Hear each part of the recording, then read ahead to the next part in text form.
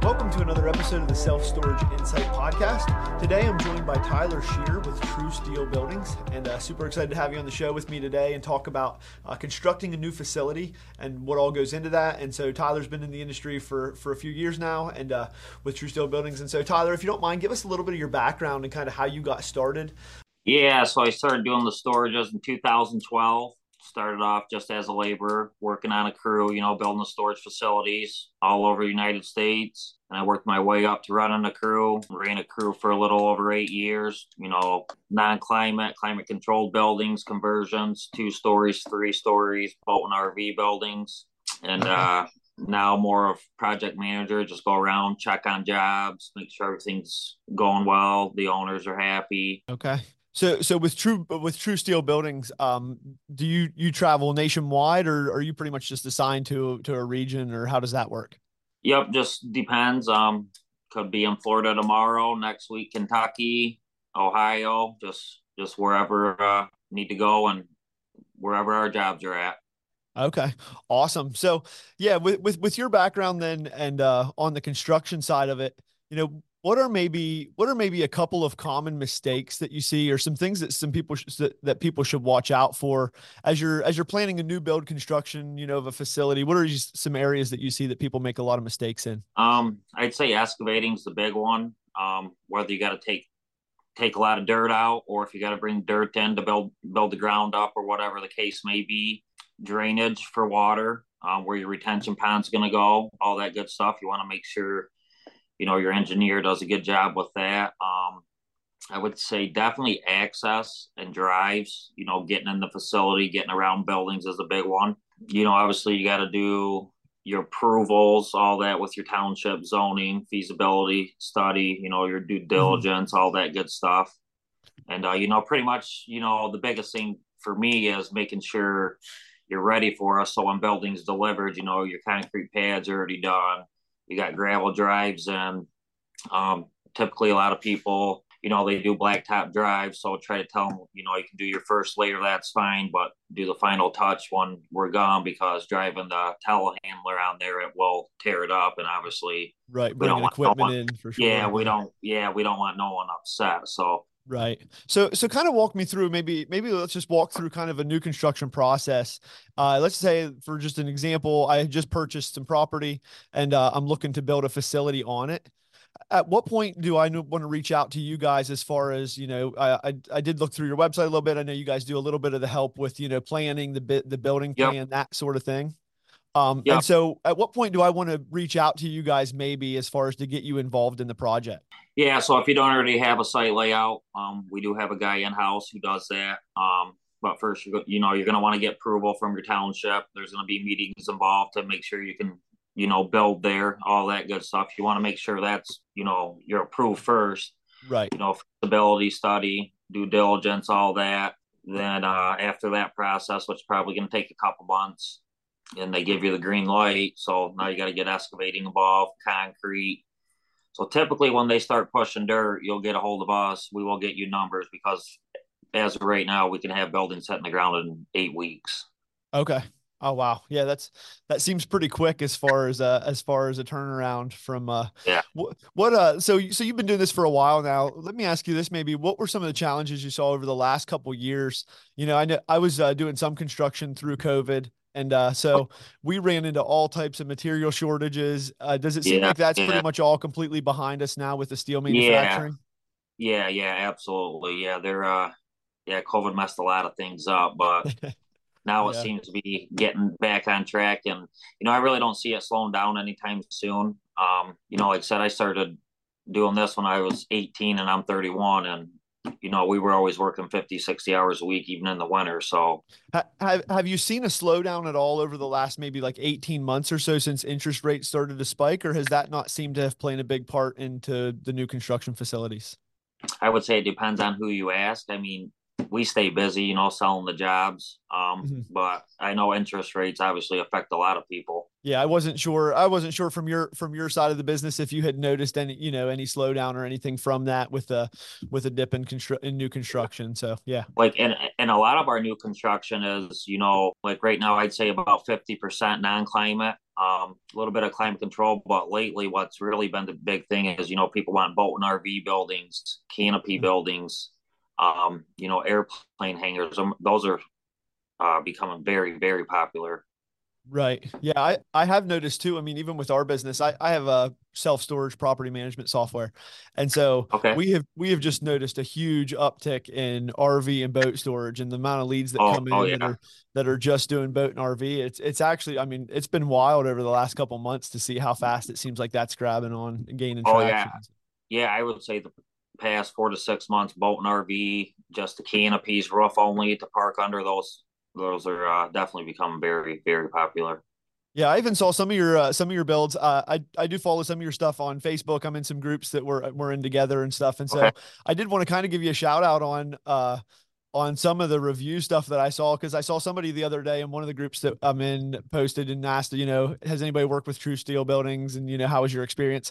I mean, it was nothing but good feedback from at least Yep. the amount of comments that I read. So it's Yeah. always nice to see that from another company. You guys seem like you're doing quality work and getting a lot of good feedback on that side of it. So Oh yeah, yeah. We you know, here at True Steel, communication's huge for us. We always, get a lot of customers who have dealt with other manufacturing companies in the past, and my sales guy never answers. So mhm. when they call, we know they're not calling to say, hey, obviously they got a question or something may be wrong, or hey, I want to add some more buildings. So, and Right. like I said, we try to get out on every job that we do sell just to, introduce ourselves, and, they got questions or want to make changes to unit sizes, and, get all that stuff handled right there in the beginning. Right. Now, how big of a role does your company play in that? Like as far as um, making adjustments to building layouts? If somebody comes to you with a layout, do you make recommendations on changes or do you pretty much just let them put it wherever they want?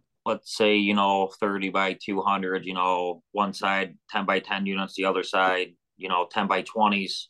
That divider wall, you can move that divider wall within about 6 minutes. So Okay. let's just say they got all 10 by 10s, all 10 by 20s. We get there. Well, maybe the owner now he wants a couple 10 by 15s, or maybe he wants a couple 10 by 30s left open. So we'll just go through on the print with the marker and change wherever he wants that wall to go. I mean, that's an easy, Mhm. simple fix. Okay. So and then long term it makes it pretty easy as far as to make adjustments too if there is a Oh change in the yeah. market and you see that one unit type's doing better than Yep. another. And so having a building like that is actually really important, I think, too, as far as the long term of running your business. Yeah. So actually, I got a customer right now. He's got 6 buildings, and on 2 of the buildings, we're going to leave all the divider walls out. He's going to see what his most popular sizes are. Then once they start running, we'll go back and we'll throw those walls in for him.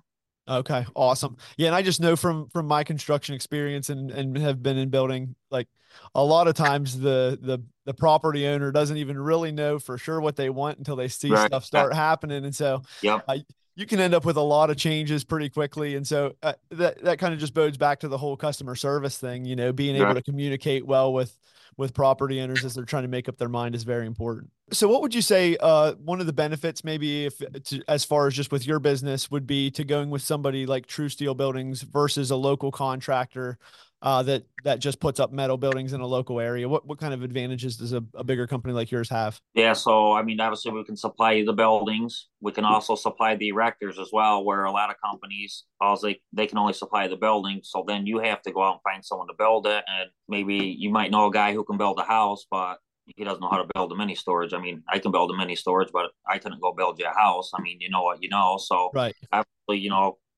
one stop and shop. We can do the material labor. We can do in-house site plans. We don't so much do any of the concrete or excavating. So projects, like we do get people say, "Hey, can you price concrete?" If Mhm. which we have people who do concrete, which obviously, I tell everybody it's going to be more expensive because they got to travel out of town, they got to pay for hotels. Right. But when we do that, I typically tell them the project's got to be at least over 30,000 square feet. I mean, it's got Okay. to be worth their time to go out Right. of state to do the concrete to have a competitive bid against someone local. Okay. And you said you don't do any of the excavating, and I'm assuming that would include like No, the fences, gate access, that sort of thing. Do you do that as well or no? nope, strictly just us. We supply the buildings, and then the erectors to come in and build. So electrical, that's done by others, concrete, excavating, um, HVAC, you know, blacktop, all that stuff. Okay. And you said a little bit ago, I think you said, 50% of your buildings are just standard buildings versus climate control and other things Yeah, like that. Has that changed a lot over the last few years, or has it been pretty standard that way? I would say it's changed. Especially right now, like I said, the boat and RV and the canopies, we're getting 15 to 20 of those every other day. That's what people are wanting. Getting a little bit of climate controls, a little bit of 3-story buildings, not a whole lot, a couple of those. And then, your typical 30 by 200s, 40 by 200s. I mean, those are your most popular sizes, money wise, buying a building and, also renting them out. Right. So let me ask you this question. This is a little bit of maybe it's information that you'd have to get a quote for, but I was looking at the one picture of the boat storage that you guys did where it was just stacked boats, like four Oh, levels high, yeah. four tiers Yeah. high. Yep. What are some of the benefits to doing something like that? As far as I know, obviously you're going to save space and stuff, but how much cheaper is it to get that type of structure, put together versus a single layer with a lot more coverage of roof area? I would say And I know I put you on the spot there. no. I want to say for that one ballpark, I think material and labor that was right around $16 a square foot. And on a lot of these podcasts, everybody, it's a ballpark price, and it's so hard because I might have a guy in Michigan, he might be $13 a square foot for material and labor, versus I might have a guy out in New York Mhm. where depending on snow load and the gauge Right. of the steel, he might be 15.75. Right. So yeah, there's a lot of variation there based Oh on yeah, where you're at for sure. Yeah. absolutely. As far as your buildings, do you have different prints, different standards that you have to meet for different codes Oh, based oh yeah, oh on all yeah. the different locations you work? Yup. They're all different. We got to go off the wind load, the snow load. Every town, state, city, they're all different.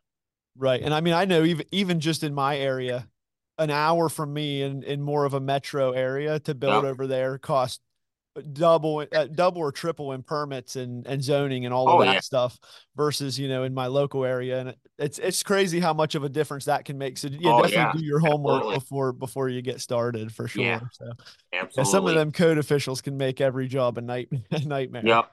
And even another popular one that's we've been selling a lot of lately is the conversions. People buying older warehouses or grocery stores and going in there, gutting them and putting the units on the inside. When It, you run into that type of project, how does that kind of work? As far as, do you end up residing the outside, or do you normally let the outside alone, you just partition the inside? Yeah, so it just kind of depends on what the owner wants. A lot of times, like when people buy, let's say, like an old Kroger or grocery store, normally the outside's all brick, so they might come in, paint it up, big old sign out there, indoor self storage. Then we'll go inside, and if there's any demo that needs done, they will have someone do that.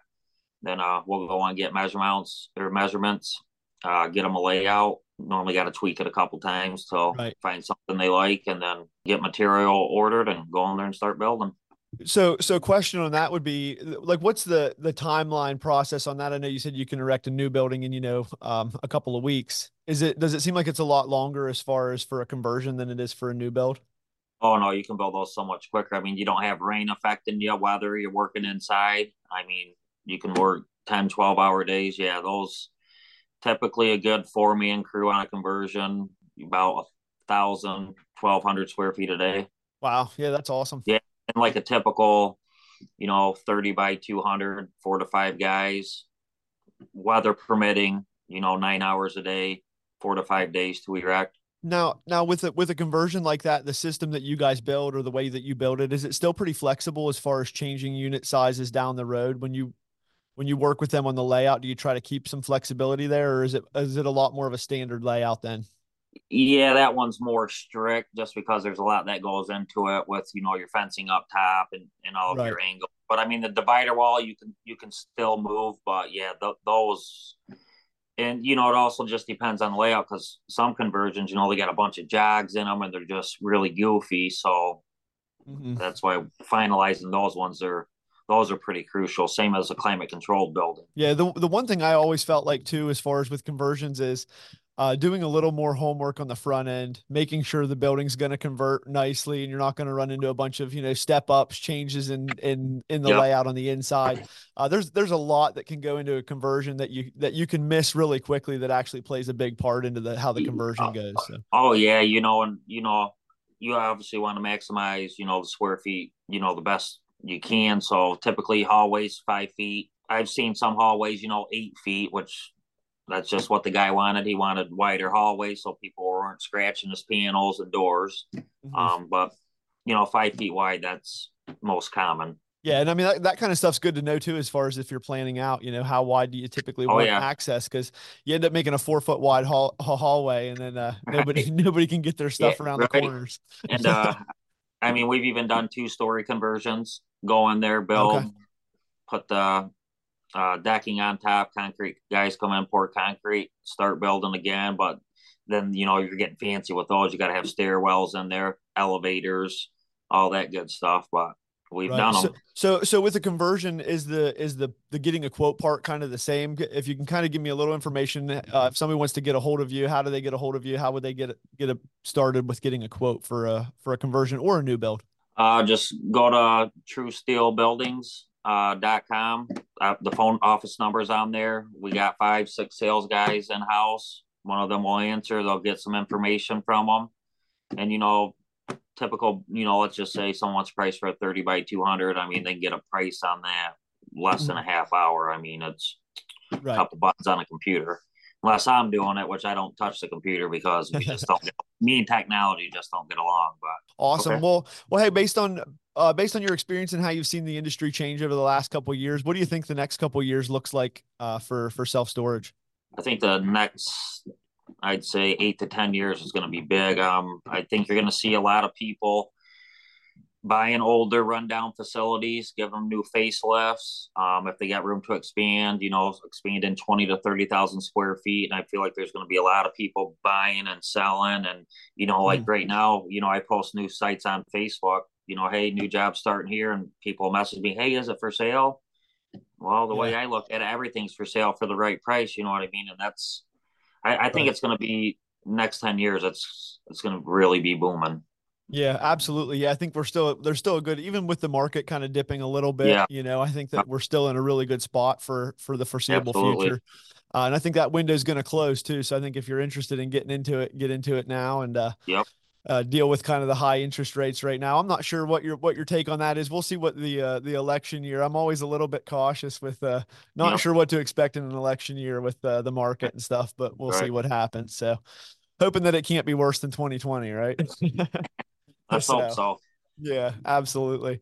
Well, hey, Tyler, appreciate you being on here with me. Is there anything else that you want to share before we kind of wrap this one up? So, If you want to get in the storage game, I mean, do your research. Really, that's the best thing I could tell you. It's a lot of work involved. Like getting approved. Can I build here? What's population like around this area? What's it going to be like in 5 years? It's really do your homework. and yeah, and one thing I would add to that too is if you are interested in getting into storage, get into some of these groups on social media and Yeah. you can ask all kinds of questions. I mean, sometimes I almost get frustrated with the questions that come through because I'm like, man, these people ask the same question every week. You're right. Yeah.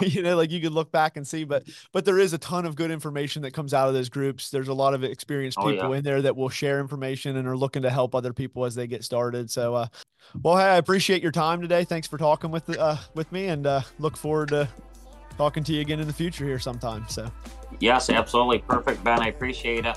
this podcast episode was brought to you by CC Storage. CC Storage is a property management software that helps you pass the fees of credit card processing onto your customers so you don't pay credit card processing fees ever again. If you enjoyed the podcast, there's a link below where you can fill out a form and be interviewed on the podcast with myself.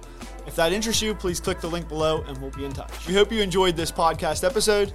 Don't forget to check back next week for another interview with another self-storage property owner.